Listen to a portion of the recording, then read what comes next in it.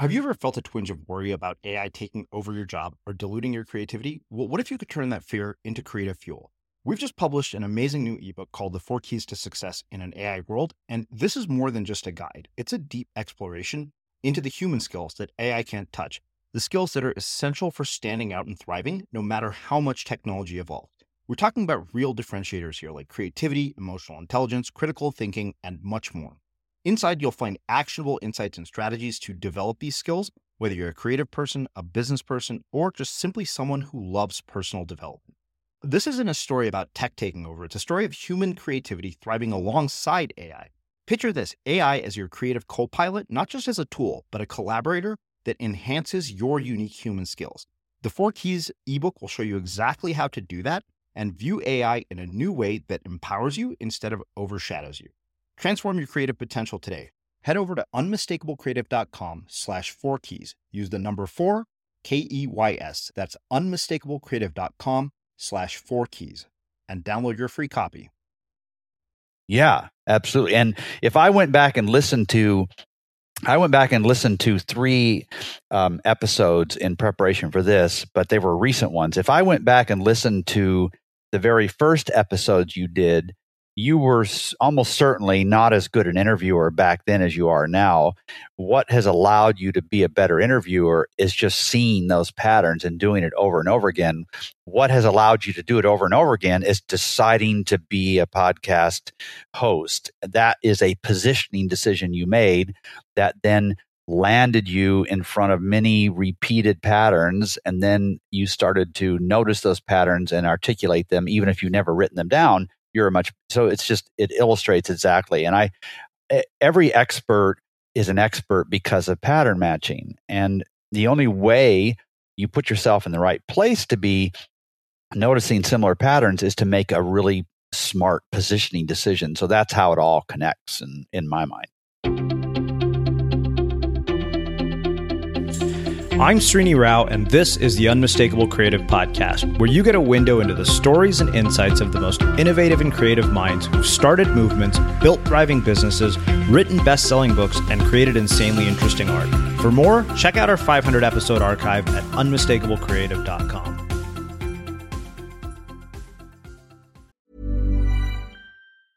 Small details are big surfaces. Tight corners are odd shapes. Flat, rounded, textured, or tall. Whatever your next project, there's a spray paint pattern that's just right. Because Rust-Oleum's new Custom Spray 5-in-1 gives you control with 5 different spray patterns. So you can tackle nooks, crannies, edges, and curves without worrying about drips, runs, uneven coverage, or anything else. Custom Spray 5-in-1. Only from Rust-Oleum. Hey, it's Ryan Reynolds, and I'm here with Keith, co-star of my upcoming film, If, only in theaters May 17th. Do you want to tell people the big news? All right, I'll do it. Sign up now and you'll get unlimited for $15 a month and 6 months of Paramount Plus Essential Plan on us. MintMobile.com/switch. Upfront payment of $45 equivalent to $15 per month. Unlimited over 40 gigabytes per month. Face lower speeds. Videos at 480p. Active Mint customers by 531.24 get 6 months of Paramount Plus Essential Plan. Auto renews after 6 months. Offer ends May 31st, 2024. Separate Paramount Plus registration required. Terms and conditions apply if rated PG. Hey, I'm Ryan Reynolds. At Mint Mobile, we like to do the opposite of what Big Wireless does. They charge you a lot. We charge you a little. So naturally, when they announced they'd be raising their prices due to inflation, we decided to deflate our prices due to not hating you. That's right. We're cutting the price of Mint Unlimited from $30 a month to just $15 a month. Give it a try at mintmobile.com/switch. $45 up front for 3 months plus taxes and fees. Promo rate for new customers for limited time. Unlimited more than 40 gigabytes per month. Slows full terms at mintmobile.com. Hey, it's Danny Pellegrino from Everything Iconic. Ready to upgrade your style game without blowing your budget? Check out Quince. They've got all the good stuff, shirts and polos, activewear, and fine leather goods, all at 50 to 80% less than other high-end brands. And the best part? They're all about safe, ethical, and responsible manufacturing. Get that luxury vibe without the luxury price tag. Hit up quince.com/upgrade for free shipping and 365-day returns on your next order. That's quince.com/upgrade. Quality sleep is essential. That's why the Sleep Number Smart Bed is designed for your ever-evolving sleep needs. Need a bed that's firmer or softer on either side? Helps you sleep at a comfortable temperature? Sleep Number Smart Beds let you individualize your comfort so you sleep better together. J.D. Power ranks Sleep Number number 1 in customer satisfaction with mattresses purchased in-store. And now, save 50% on the Sleep Number Limited Edition Smart Bed for a limited time. For J.D. Power 2023 award information, visit jdpower.com/awards. Only at a Sleep Number store or sleepnumber.com. As creators, we're always on the move. Whether it's a live podcast event, a pop-up shop, or a workshop, we're constantly interacting with community, and that's where Tap to Pay on iPhone and Stripe comes in. Imagine this. You're at a live event, a listener loves your merch, or a participant wants to sign up for your course on the spot. With Tap to Pay on iPhone and Stripe, you can accept their payments right there and then, right from your iPhone, so there's no extra hardware or no delays. Total game changer. It's not just for creators. Any business owner can do this. It's about making transactions smoother and much more personal, growing your business in your way. We've been using Stripe for our products and courses for a long time, and now with Tap to Pay on iPhone, you can take your business to the next level too. So visit stripe.com/tapiphone to learn more. Remember, folks, with Tap to Pay on iPhone and Stripe, your business is always at your fingertips. David, welcome to The Unmistakable Creative. Thanks so much for taking the time to join us. I am very glad to be here. I've been looking forward to this quite some time. I show up as a guest on a whole bunch of podcasts, and is it okay to say I'm not excited about all of them, but this one I'm very excited about? Well, thank you for those kind words. We hope we'll live up to your expectations. So, I came across your work because somebody on your team wrote in. They told me a little bit about your book. And as I was saying just before we hit record here, it was not just the book, but when I read your bio and your background, I thought, oh yeah, there is definitely a really interesting story here. But before we get into all of that, I would like to start by asking you, what did your parents do for a living, and what impact did that end up having on the choices that you made with your life? What did they do for a living? Okay, so what I tell people they did is that they were medical missionaries, and they were. So they were missionaries in this Protestant mission, and Dad did dental work, Mom did nursing work, and then together they did literacy work. That's not the whole story. The whole story is that beyond that, they also did church planning, but I'm not all that proud of that part of their lives, so I don't usually mention that. But now, of course, I've just done it to the world, right? Yeah, so that we did that in the highlands of Guatemala, and we lived there during the height of the Civil War. So I was there. I was born in the U.S. I'm a U.S. citizen, but left when I was, too young to remember anything. And I was 4 and didn't come back to live in the U.S. until I was 18. And I was basically just dragged around based on what my parents were doing. We spent a year in Costa Rica first learning Spanish. They were in Spanish school for a year.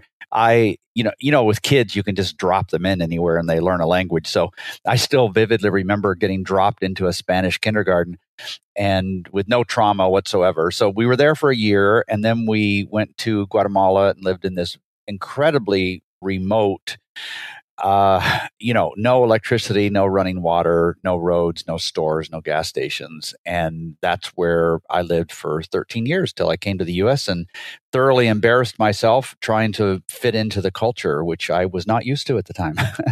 Wow. Okay. So many questions already. You mentioned they were medical missionaries, and you brought up church. And I wonder, one, did you grow up with a particular set of religious or spiritual beliefs? And two, how have those evolved over the course of your life? Yes, I did grow up with them, but it was really a borrowed set of beliefs. I didn't know that at the time, but I was following in their footsteps, and I was a dutiful son. So it was Protestant, Christian upbringing. I'm not that interested in organized religion at the moment. There's so many things that are disgusting about it to me, but I haven't chucked the whole thing. I find that I'm definitely a person of faith. So I believe there's a God. I believe it matters how we live. Beyond that, it gets pretty murky for me. So there was, it was a borrowed faith, and then I just ran from it, overdid it, running away from it. And then I've come back to a very comfortable place where I consider myself a person of faith, but not a person of religion, so to speak. I don't know if that makes sense to people. Some people probably understand that. Yeah, I think that in my mind, I think when you try to force anything on anybody, they're going to resist it. And usually when you let go of trying to force them on it, they tend to come back to it on their own. I wonder, do you think that was the case with you as well? I think it was, although I felt really lied to for so many years. And that's really what got me to pursue, higher ed in that space, learning original languages, Hebrew, Aramaic, Syriac, Greek. Because I would hear these preachers talk, and they would kind of, step out of normal English and say, now the original text says such and such. And I was thinking, wow, that's pretty amazing. But of course, at that point, when they started saying that, I lost all ability to verify it because I just didn't know any of those original languages. That's what got me into wanting to learn them. And so I felt really cheated, honestly, because I felt like the rest of the world wasn't given a chance to. It was a very much us versus them. I'm grateful for, what? Missionaries are really entrepreneurs who can't work for anybody else. I've figured that out over time. And I really admire a lot of the values that my parents instilled in me, but I'm just not on that boat, so to speak, now. But yeah, interesting. So you mentioned that you spent 13 years in a place with what sounds like no technology whatsoever, almost Amish sounding from the way that you described it. And I wonder, what did you bring back from that you apply to your life today in a world in which we're completely inundated with technology to the point where people probably in places like that even have access to cell phones? They do, because I go back and I visit once or twice a year. And the little village, it was called San Miguel Acatan. It was above a place called Huehuetenango in Guatemala. And I go back and visit, and virtually it's unchanged, except now there's a cell tower in the middle of the village, and all these Mayan Indian folks are running around with cell phones to their ears. But so they skipped the whole phone/wired generation. The only technology we had was ham radio, so we would conduct one-way conversations back and forth to places around the world. What I came back to the U.S. with is partly, and this is a little bit hard to describe, but a very, I think it's a world-centric versus a country-centric view. But the main thing beyond that, and that's pretty obvious, I guess, but the main thing beyond that is just recognizing that so many of the things that we think are so central to our lives are just constructs of our particular time in history. And I think we could be so much more flexible than we are. For instance, I was having breakfast with a neighbor this morning at we call it the Awful House around here. It's a Waffle House, but we were having breakfast there, and we were talking. They took their kids out of school. They go to public school, 3 young kids. They took them out for 6 months and toured the country. And we were talking about how much more beneficial that was to those kids than the normal school. And I think that we work so hard to have the perfect setup for our kids, the exact right education, the right job opportunities and everything, without realizing that this stuff kind of takes care of itself. And we get lost in our bubbles and feel like, okay, our kids have to have their own car, they have to have their own phone, they have to go to these schools, they have to start school when they're 4, they have to be in the right ones. It's like, really? Is life really that fragile? Like where I grew up, my parents weren't all that interested in teaching me. They were busy doing other things. So they ordered this correspondence course, and then they just dropped it on me and said, all right, go to town. And so I taught myself all those years in school, and it was fine. I don't know that I missed anything. And it makes me wonder sometimes how we could be so much more flexible and so much more interesting in our lives if we didn't accept as normal everything that's thrown at us. We don't have to go to school at 3. We don't have to go to high school. We don't have to go to college. We don't have to follow these career paths. We don't have to get married at this time. But everybody around us is doing it, and we don't understand that it could be different. I'm just rambling now. No, this is fantastic. I think it makes a perfect setup to my next question. You seem to have been in an environment in which you were pretty much immune to the social programming that most of us experience through media, culture, parents, peers, society. I wonder, how do we overcome that if we weren't in a situation where we weren't exposed to a significant amount of social programming? Yeah. My friends would say, David, it's too bad you didn't have more social programming, probably, because I just I'm a little bit of a loner, and acceptance of me is not as important as I think it probably normally would, just because I wasn't around people like me for so many years. I wish I had the answer to that. We have grown children who are both married, both have kids.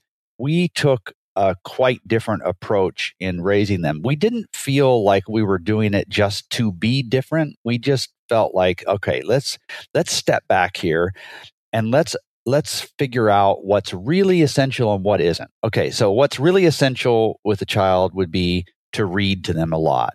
The other is to play with them, to spend time with them and not have babysitters all the time. The other is, get them, buy things for them that will enhance their creativity. So I remember buying a really expensive video camera for Nathan when he was, I think it was 7, and we didn't have much money at the time. We paid over $1,000 for it. And I remember our friends saying, "What in the world? That's totally wasted. He'll break that within a couple of weeks." He didn't. He was pretty careful with it, but the stuff he did with that was so amazing. We just said, okay, no TV until I think it was 14. We didn't have one for ourselves either. It's not like there's anything magic there. Then I remember one day them saying to me, "Okay, Dad, when can we start dating?" And Julie and I, my wife, looked at each other and we kind of talked about it and came back to them and said, "How about when you're 17? And, they're freaking out. It's like, what, 17? Like, that's crazy. And they said, "So what's what's magic about 17? I said, "Nothing. It's like I just made a decision. I don't know that it matters all that much."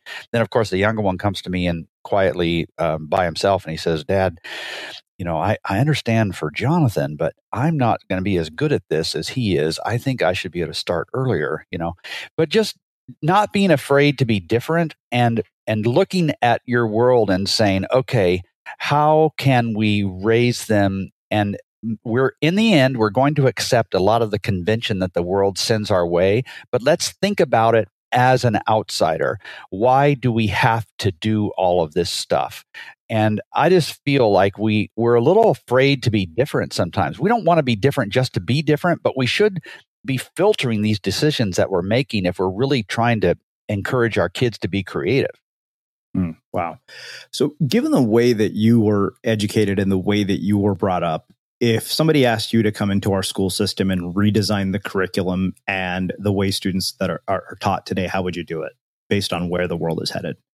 Yeah, and I used when our kids were in elementary school, I made it a point to guest teach every semester because I wanted to be connected to my kids' friends, and I also wanted their teachers to know me. I felt like they might treat my kids a little bit more respectfully if they knew me, if they had an image of my face in there. So I would go in, and it was and I loved it. I mean, one year I set up a whole photography lab and taught them how to take pictures, and that was so much fun. What I would do differently is I would not start school so early. Obviously, I'm never going to get elected to any school board after you hear this, right? I'm also not going to expect the school system to do what I think parents should be doing. I think it's ridiculous. I would never want to be a teacher full-time because these teachers are having to be parents without the authority to be parents. I would not set up babysitting. To me, a lot of education, elementary ed, seems to me it enables the parents to not have to worry about what to do with the kids until they get home. And I don't think that's the role of school. I would also spend a lot more time playing, supervised playing. I would spend a lot more time reading. I would spend less time on math. Oh, goodness. Do you think people are still listening to this episode the way I'm going on here? Yeah, I think they are.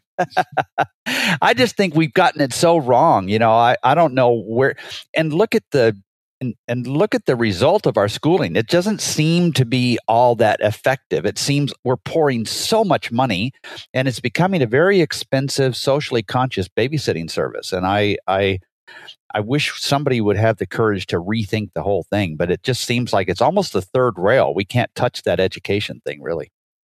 Wow. Well, speaking of education, so you came back from this time in Guatemala. Did you experience some level of reverse culture shock, and what was adapting to the American culture like after spending so much time there? And from having read your bio, what I've gathered is that your path, like most people that I talk to, is anything but linear. So can you walk us through how you get from Guatemala to being the guy who writes a book on the business of expertise? Yeah. So that's the fifth book. Not all of them have been good. The first one was pretty much a disaster. It was a ghost written book on the genetic underpinnings of seed corn. Thank goodness nobody ever read that, I don't think. The culture shock was pretty significant. My first memory of what was happening in the U.S. was listening to the Nixon impeachment trial or hearings on Armed Forces Radio over shortwave, and I was just fascinated by this. I didn't know what was going on or anything. It just felt like such a different world to me, because for news we usually listen to the BBC. So I came back to the U.S., and the first time I really lived here for a while was when I was 18. And I was visiting on that first trip. I was visiting a friend of my parents in Little Rock, Arkansas. And if I remember the dates right, the day we got there, this guy named Elvis died. And I had no idea who he was, but we stayed up all night watching movies of Elvis, the actor. And I kept thinking to myself, what in the world are we doing? This guy is a terrible actor. I don't understand why everybody is so broken up about his death. Now I discovered the next morning that he was a musician who also was an actor. That was the first time I'd heard of him. So, and then the next afternoon I'm walking down the street, and this guy comes up to me, and I was walking on the street, and he came over to me walking on the lawn, and he said, "Hey, do you want to buy some grass?" And he had some what looked like grass in a little plastic bag. And I thought, why would I buy grass? I mean, I can just reach down here and grab it. I had no idea what that was. I remember going to the air. Back then you flew from Latin America into New Orleans instead of Dallas or Miami like you do now. And flew in there, and I'm by myself in the men's restroom, and I finished urinating, and I walk over to wash my hands, and I'm just really impressed with this sink. It's this huge stainless steel wide sink with the water running all the time. And I come up and I put my hands in it. I don't even have to turn the faucet on. Very impressed with this. Like what an innovation in the U.S. that they've come up with this sink idea. And then other men come in and start peeing next to me as I'm washing my hands in what turns out to be a urinal. I thought it was a sink. So it's like this stuff just happens over and over and over again. And it's funny now, but at the time it was, kind of embarrassing. But so many things, I wish I'd kept a journal back then, because so many things struck me as odd because I just hadn't seen them. And then, of course, where I was really at a major disadvantage was in playing any kind of game like Trivial Pursuit, where you had to understand and remember elements of the culture. And all of that escaped me. I was the worst partner. Everybody would draw straws and hope they didn't get me as their partner in Trivial Pursuit, because I just simply didn't know any of those things. But it also gave me a slightly different perspective. I think the way I look at things is almost always to turn them upside down and say, okay, what are the assumptions that I'm bringing to the solution as I try to solve this problem? And many times those assumptions that I'm making and that your listeners are making, and the people around us are making are just crazy assumptions that don't really necessarily make sense. But then, so you come up with a slightly different perspective and you verbalize it, and everybody around you is looking at you like you're somebody from a foreign planet or something, because the idea seems so strange. And then after they think about it a little bit more, they realize, oh, that's unconventional, but that's a really interesting idea. So, back to your question, it was really traumatic that coming back here at 18 was much more difficult than moving down there when I was 4. I just accepted everything at that point, and I just had no idea how the U.S. worked, really. There's still some things that confuse me, but I'm caught on to a lot of it anyway. So how do you get from there to writing this book? I know you've done a bunch of other really interesting things in your career. I wonder, what has the trajectory been like? Yeah. So, sorry, I should have answered that question better. I was in grad school and I was headed for the same sort of field my parents were. And halfway through, I realized, oh my goodness, this is not for me. Then I thought, okay, I'll teach ancient languages, those dead languages in graduate school in some place in the world. And about halfway through that program, this was 5 years full-time in grad school. Halfway through that program, I realized that the whole higher ed environment was pretty political. I decided that, this isn't really for me. But I was halfway through it. We had kids. I was working full-time. Thought, I'll just finish this. Lying on the couch one day, reading the newspaper, and it just struck me how poorly the job other firms were doing at marketing. I thought, okay, I kind of understand the human psyche. Maybe I can run a marketing firm. So I started one, accidental entrepreneur, really, but it grew into a 16-person firm. Did that for 6 years. Part of how I learned how to do things was a subscription that I had. I'm just fast forwarding real quickly here, but it was a subscription to a publication. You got to call the editor and ask him questions as a part of the subscription. It didn't cost any more money. And so we developed this rapport. And one day I said to him, Cam, why don't you do consulting to these people instead of just a publication? He wasn't interested for his own reasons, but he said, why don't you do it? Before I could answer, he said, I'll put an ad in the publication and you just give me 10% of whatever you make. And I thought, well, maybe. I can't imagine people calling, but why not? What do I have to lose? People started calling immediately. And that was the launch of what's now called Recourses. I've been doing this for 24 years, where I work with entrepreneurial experts. And so I was drinking from a water hose in those first few days. But the thing that changed my life entirely from a business perspective is that I was spending a lot of money trying to get clients, especially in those early days. And I thought, all right, I've got to figure out a way to get clients without spending all this money. And I decided to do, nowadays it's called content marketing. At the time, it wasn't really a thing. Decided to develop an email list on a website. If I write a lot of content, then people will come and then I don't have to pay. And then when I need some work, I'll just ask them if they need some help. So that was the beginning of 2.5 decades of writing as good an insight as I could muster. And I loved writing. I discovered that for me, it's almost like an addiction. If I'm not writing enough, I start to shake. I start to get grumpy. I start to feel unsettled. I don't know where I fit in the world. And I decided that I don't know exactly where this will head, but writing needs to be a part of who I am. For me, it's not coming up with things that are worth talking about and then articulating them. For me, the clarity comes in the articulation. And so if I'm not writing, I'm not getting clear on things. And so it naturally evolved into ghostwriting the first book, the really nasty book, and then writing 4 other books, including this most recent one on expertise. And this one has been very different than the others because it's been a very passionate manifesto for me. It wasn't like the earlier ones, which were very similar to kind of an encyclopedia article. They were like reference volumes. This one comes from inside me. I feel so strongly that people who deserve it should be experts, should know how to act as experts, should know how to position themselves, how to charge. And so this was my attempt to help the world. I'm pleased that it's been received exceedingly well, but I would have written it even if it hadn't, just honestly. Yeah. Okay. So we're going to get into the entire idea of expertise, how we become experts, how we charge for our expertise, and all of that. But there are two other threads here that I didn't want to let go before we get into all of that. The fact that you were both an airline and helicopter pilot. Where do those two things fit into all of this?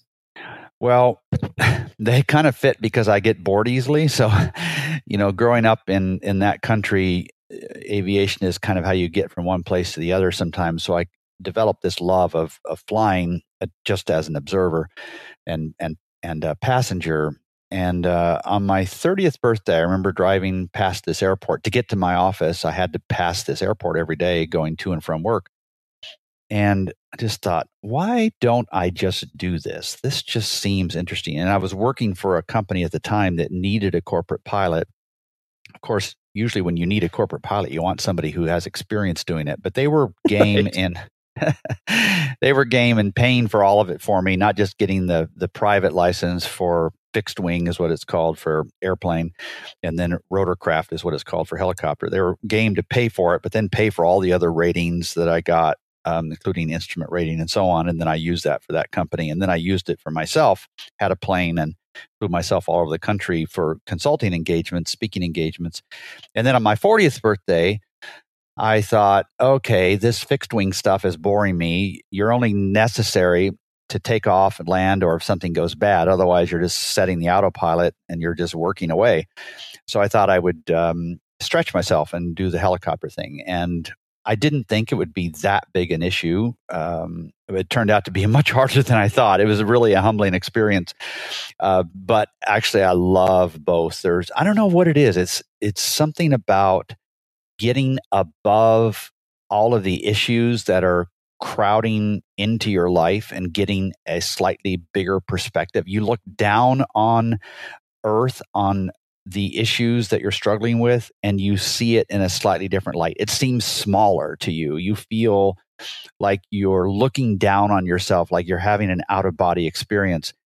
And even in bad weather, especially if it's overcast, you climb through those clouds and you bust out, and it's always sunny above those clouds. There's just, it's really influenced my life. When I think about, we could go on and on for hours just talking about all of the parallels between flying and business and so on. It's you can tell as I talk about it, it's a real deep love of mine. What did you learn about habits, systems, and decision-making from those two experiences that you've applied to your life going forward?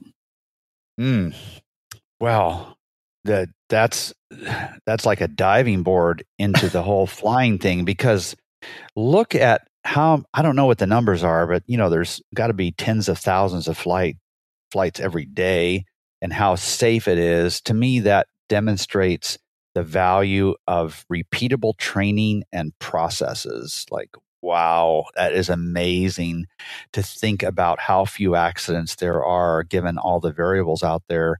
The other thing, and this one, so that one's been with me a long time. This one is something I've only been thinking about the last week, but it's seared in my conscience. I don't know exactly what I'm going to do with this, but the best model I know of for management and teaching is the flight instructor, because the flight instructor has to snatch the controls back right before both of you die. If he grabs them too early, you don't really learn. And he is sitting over there. He has a copy of the controls. He can grab them at any point. I don't know why I'm saying he. All of my instructors were females, actually. She can grab the controls at any point, but she has to talk me through things, and she can't. If she keeps stepping in, I will never learn. And that's such a great metaphor for how we teach people to be adults, how we teach them to be leaders and managers, letting them make mistakes, and grabbing the controls only in an absolute emergency. I don't know that we're really good. I think we grab the controls too quickly in some cases. Small details are big surfaces. Tight corners are odd shapes. Flat, rounded, textured, or tall. Whatever your next project, there's a spray paint pattern that's just right. Because Rust-Oleum's new Custom Spray 5-in-1 gives you control with 5 different spray patterns. So you can tackle nooks, crannies, edges, and curves without worrying about drips, runs, uneven coverage, or anything else. Custom Spray 5-in-1. Only from Rust-Oleum. Hey, I'm Ryan Reynolds. At Mint Mobile, we like to do the opposite of what Big Wireless does. They charge you a lot, we charge you a little. So naturally, when they announced they'd be raising their prices due to inflation, we decided to deflate our prices due to not hating you. That's right. We're cutting the price of Mint Unlimited from $30 a month to just $15 a month. Give it a try at mintmobile.com/switch. $45 up front for 3 months plus taxes and fees. Promo rate for new customers for limited time. Unlimited more than 40 gigabytes per month. Slows full terms at mintmobile.com.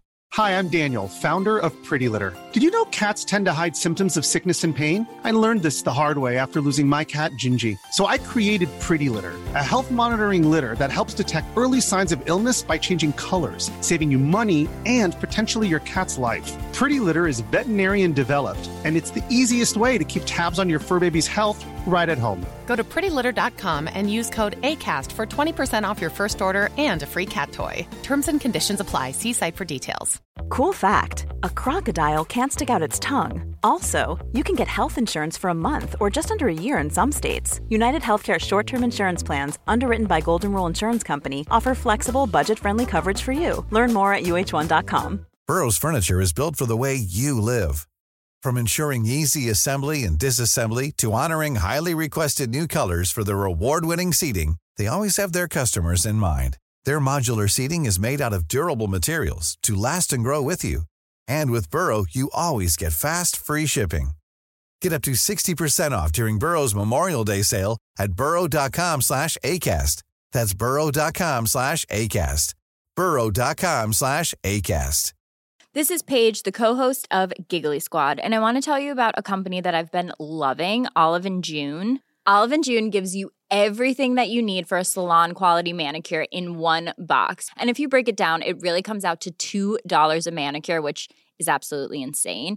It's also so easy to get salon-worthy nails at home with Olive & June. The difference between how your nails used to look when you did them yourself and now with the Mani system is a complete game changer. The best thing about Olive & June, too, is it's a quick dry. Dries in about 1 minute, lasts for 5 days, and full coverage in up to 1 to 2 coats. Visit oliveandjune.com/perfectmani20 for 20% off your first system. That's oliveandjune.com/perfectmani20 for 20% off your first system.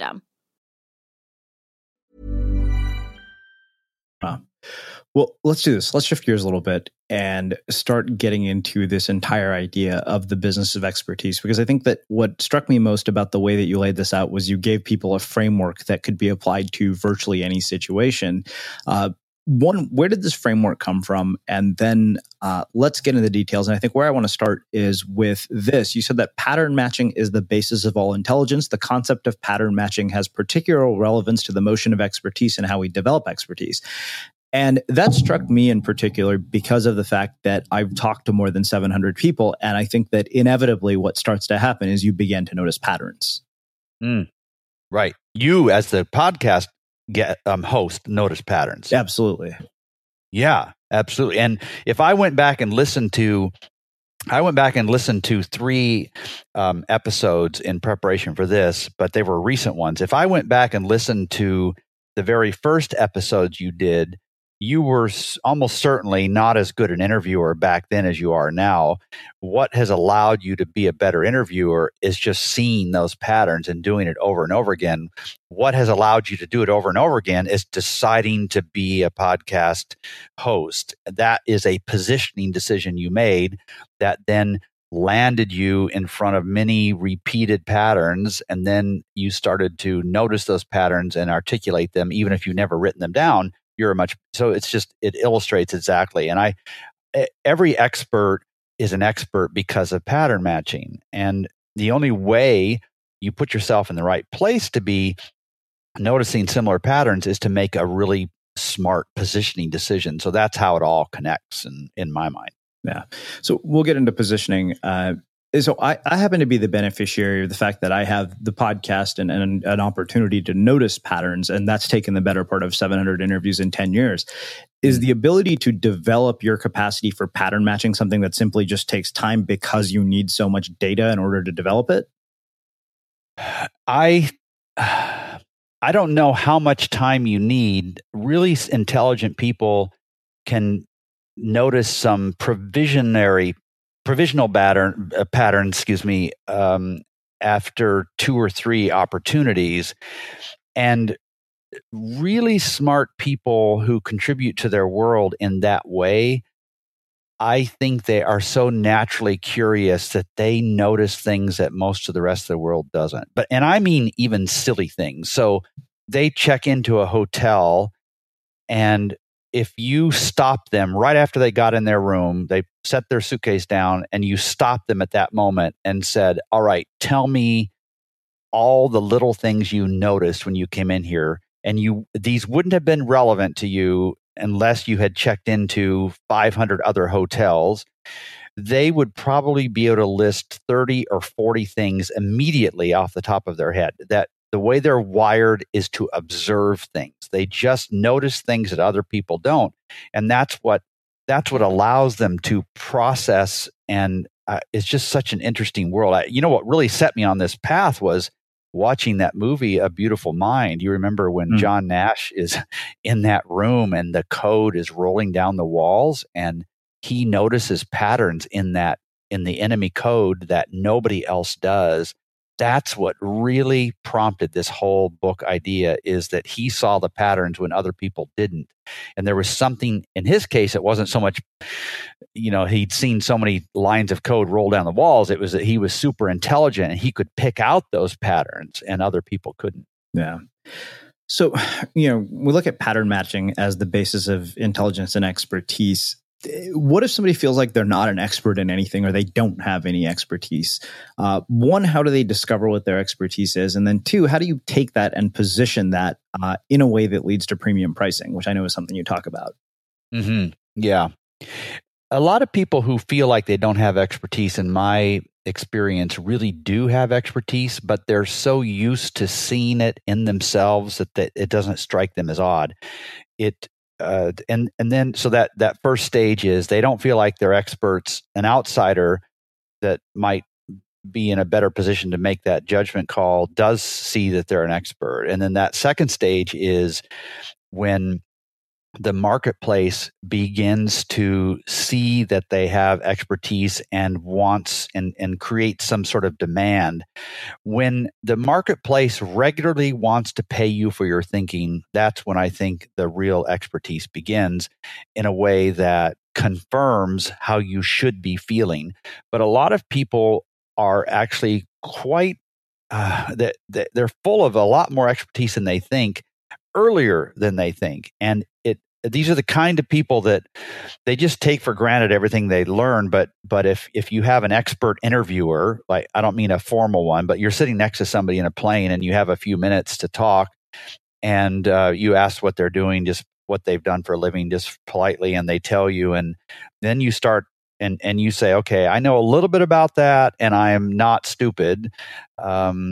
Then you start asking them questions, and you have 10 or 15 aha moments, things that you didn't even realize.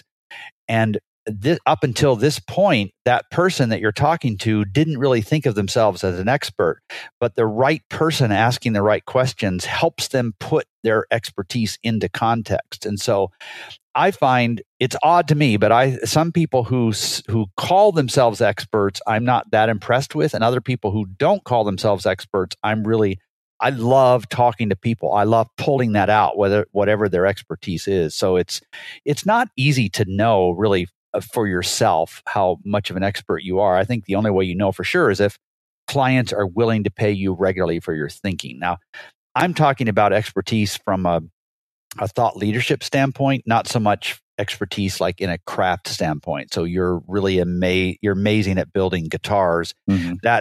That's expertise, but that's not the kind of expertise I'm talking about. Yeah. So one other thing that you said, and I think this is particularly relevant to the world we live in, you said a hobby costs you money, and many of you who are peddling expertise are really engaging in a hobby. You aren't taking it seriously, aren't making the tough positioning business decisions, aren't being all that courageous, and aren't applying the daily discipline to execute your plan. That struck me in particular because of the fact that we live in this world of everybody being a media company or everybody being a content creator with unlimited access to resources and distribution channels virtually for free. And it can make us feel like we're engaging in something that is a business when in reality it is a hobby. So how do you distinguish between those two things? And why is this so common? It is so common, and it's also so tough because the signal to noise ratio out there is just astronomical. The delta between those two can just keep you awake at night when you think about how in the world am I going to stand out in this world? Thinking about how the world has been Googleized as well can be so deflating.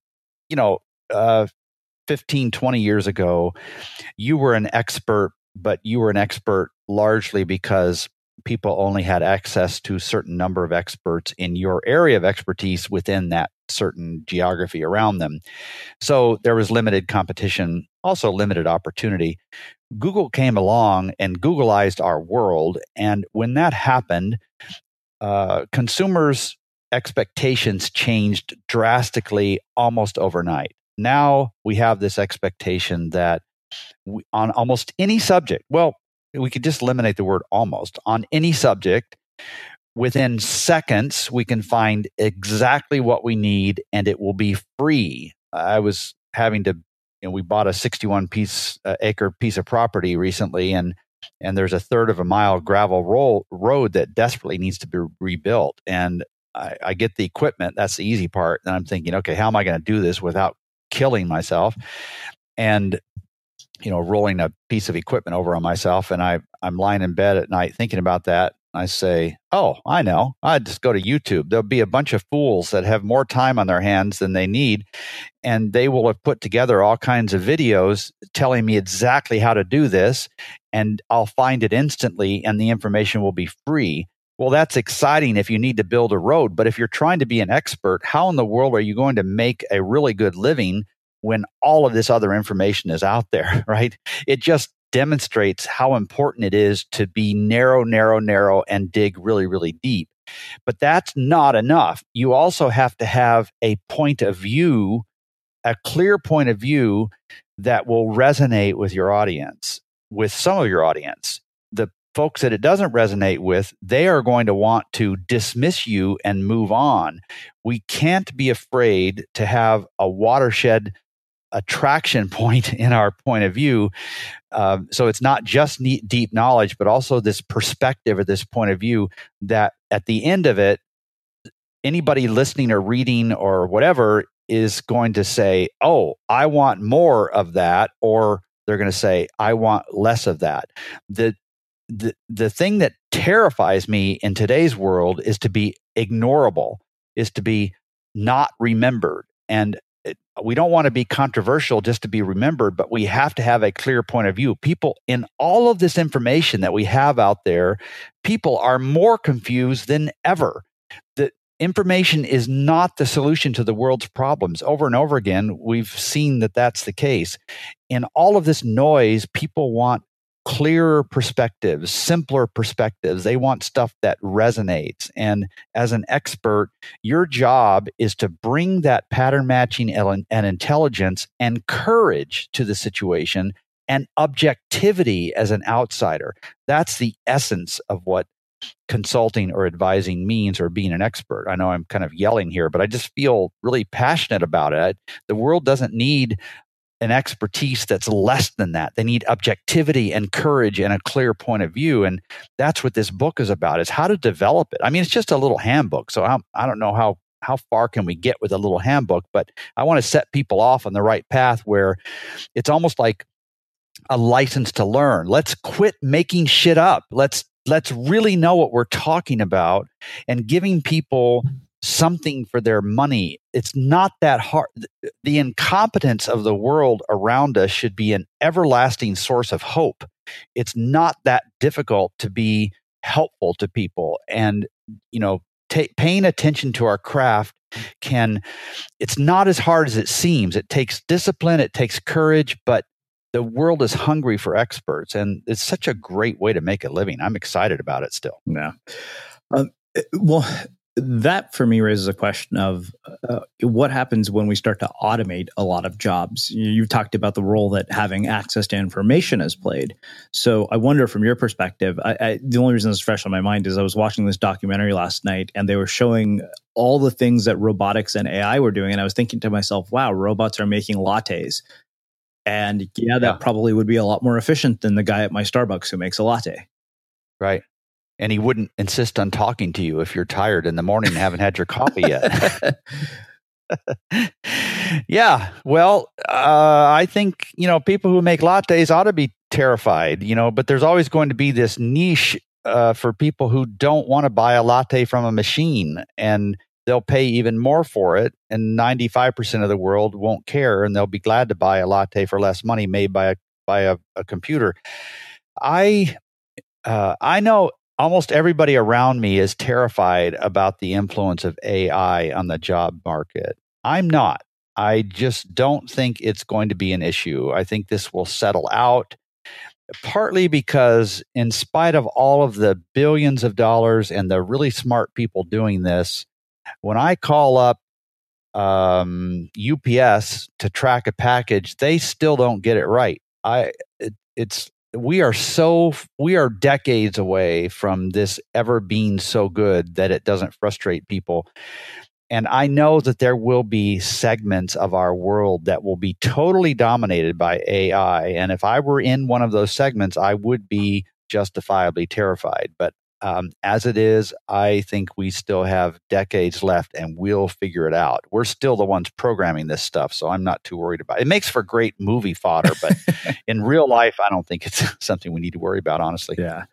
Well, so you talk about this idea of the why for your entrepreneurial expertise, which you basically divide into values, purpose, mission, and vision. And I wonder how you, figure out those four things and then align them so that you can tie it together, not just for impact, but for wealth as well. In other words, I guess, how do you tie all of this together and get paid for your expertise? Yeah, because it is important. Absent that, we as humans are probably going to go down the money path or control path, which isn't good for anybody long term. So I'm trying to avoid that. On the other side of the road, I'm trying to avoid somebody that just simply wants to do good, but doesn't care enough about making a living. And while that sounds really noble, it's not sustainable. You can't send your kids to college on that. Plus, you'll get tired of it. Money will keep you interested in running a business that's smartly run. But beyond that, the world doesn't want to listen to experts that are cheap. It's just, even if you don't need the money, you need to be charging a lot of money because nobody's going to listen to you unless you do. So it's a matter of combining two things primarily, and then some people need to add a third one. I'm not one of those, but some people do. The two things that to me seem non-negotiable in expertise giving is that you need to really be moving the needle on behalf of right fit clients. Now, if it's not a right fit client, then don't worry about it. They weren't a fit for you. And if you didn't have any impact, that shouldn't keep you up at night.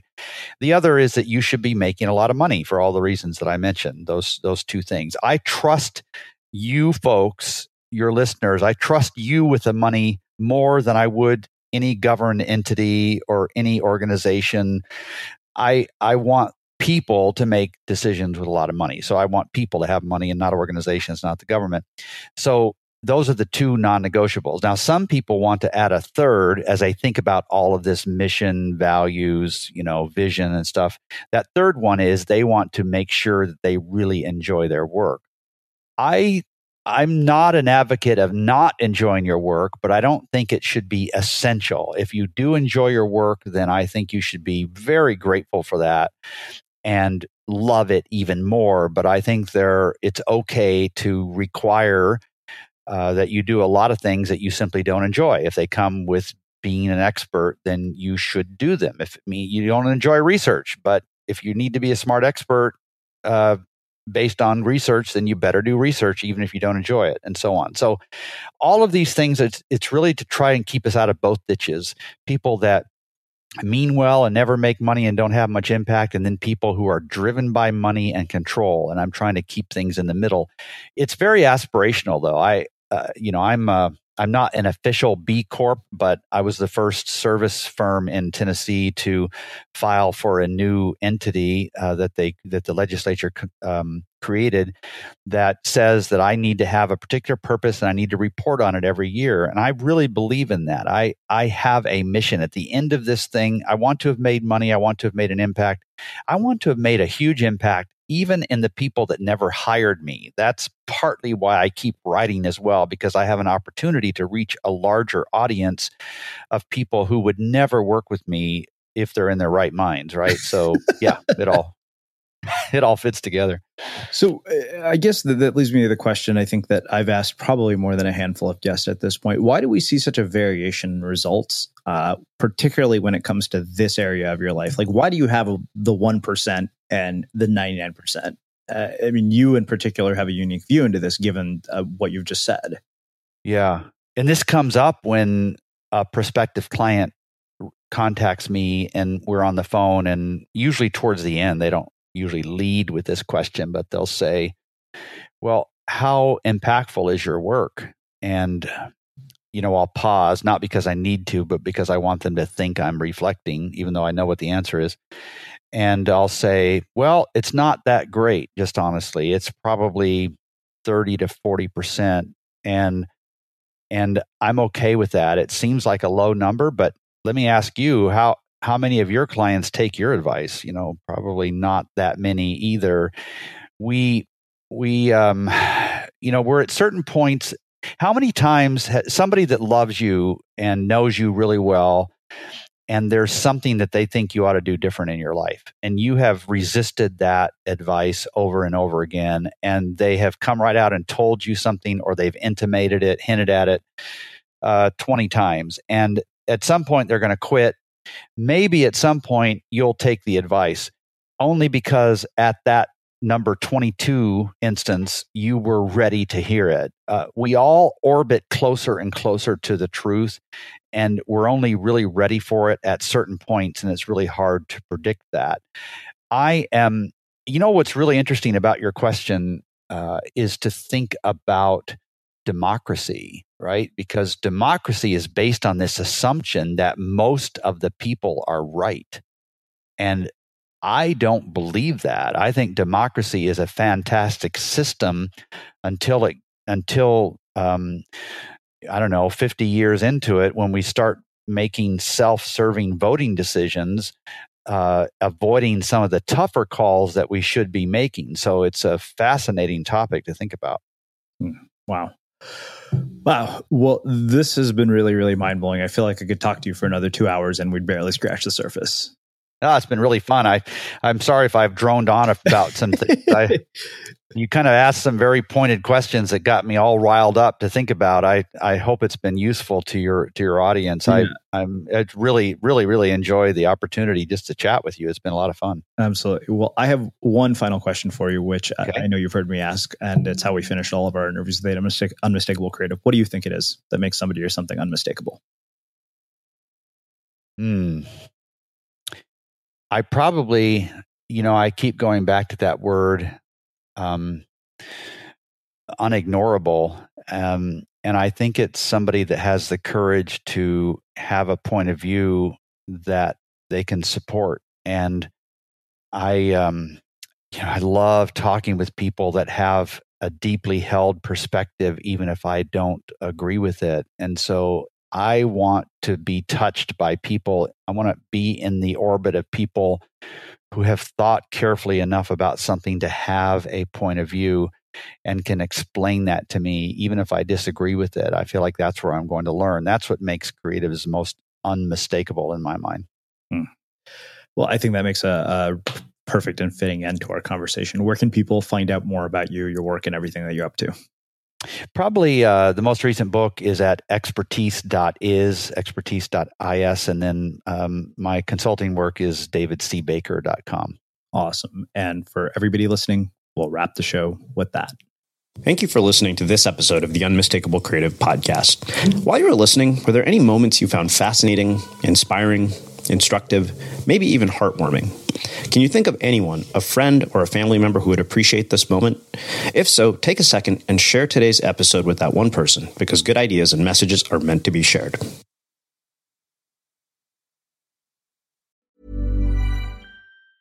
Small details are big surfaces. Tight corners are odd shapes. Flat, rounded, textured, or tall. Whatever your next project, there's a spray paint pattern that's just right. Because Rust-Oleum's new Custom Spray 5-in-1 gives you control with 5 different spray patterns. So you can tackle nooks, crannies, edges, and curves without worrying about drips, runs, uneven coverage, or anything else. Custom Spray 5-in-1. Only from Rust-Oleum.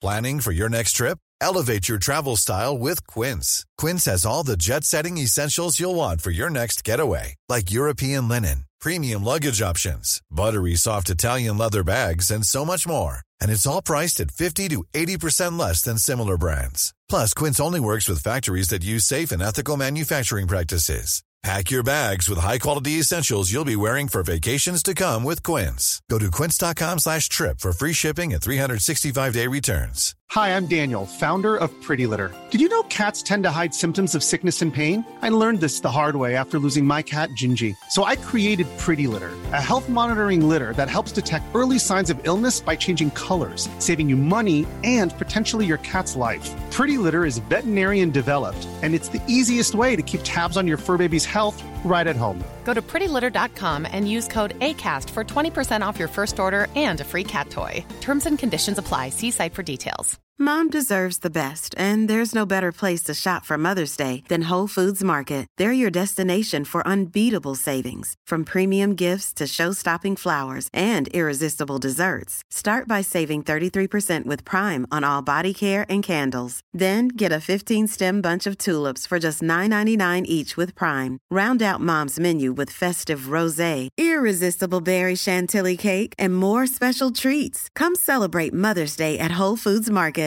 Imagine the softest sheets you've ever felt. Now imagine them getting even softer over time. That's what you'll feel with Boll & Branch's organic cotton sheets. In a recent customer survey, 96% replied that Boll & Branch sheets get softer with every wash. Start getting your best night's sleep in these sheets that get softer and softer for years to come. Try their sheets with a 30-night guarantee. Plus, get 15% off your first order at bollandbranch.com. Code BUTTERY. Exclusions apply. See site for details. Planning for your next trip? Elevate your travel style with Quince. Quince has all the jet-setting essentials you'll want for your next getaway, like European linen, premium luggage options, buttery soft Italian leather bags, and so much more. And is all priced at 50 to 80% less than similar brands. Plus, Quince only works with factories that use safe and ethical manufacturing practices. Pack your bags with high-quality essentials you'll be wearing for vacations to come with Quince. Go to quince.com/pack for free shipping and 365-day returns. Have you ever felt a twinge of worry about AI taking over your job or diluting your creativity? Well, what if you could turn that fear into creative fuel? We've just published an amazing new ebook called The 4 Keys to Success in an AI World, and this is more than just a guide. It's a deep exploration into the human skills that AI can't touch. The skills that are essential for standing out and thriving, no matter how much technology evolved. We're talking about real differentiators here, like creativity, emotional intelligence, critical thinking, and much more. Inside, you'll find actionable insights and strategies to develop these skills, whether you're a creative person, a business person, or just simply someone who loves personal development. This isn't a story about tech taking over. It's a story of human creativity thriving alongside AI. Picture this, AI as your creative co-pilot, not just as a tool, but a collaborator that enhances your unique human skills. The 4 Keys ebook will show you exactly how to do that and view AI in a new way that empowers you instead of overshadows you. Transform your creative potential today. Head over to unmistakablecreative.com/4keys. Use the number 4, KEYS. That's unmistakablecreative.com/4keys and download your free copy.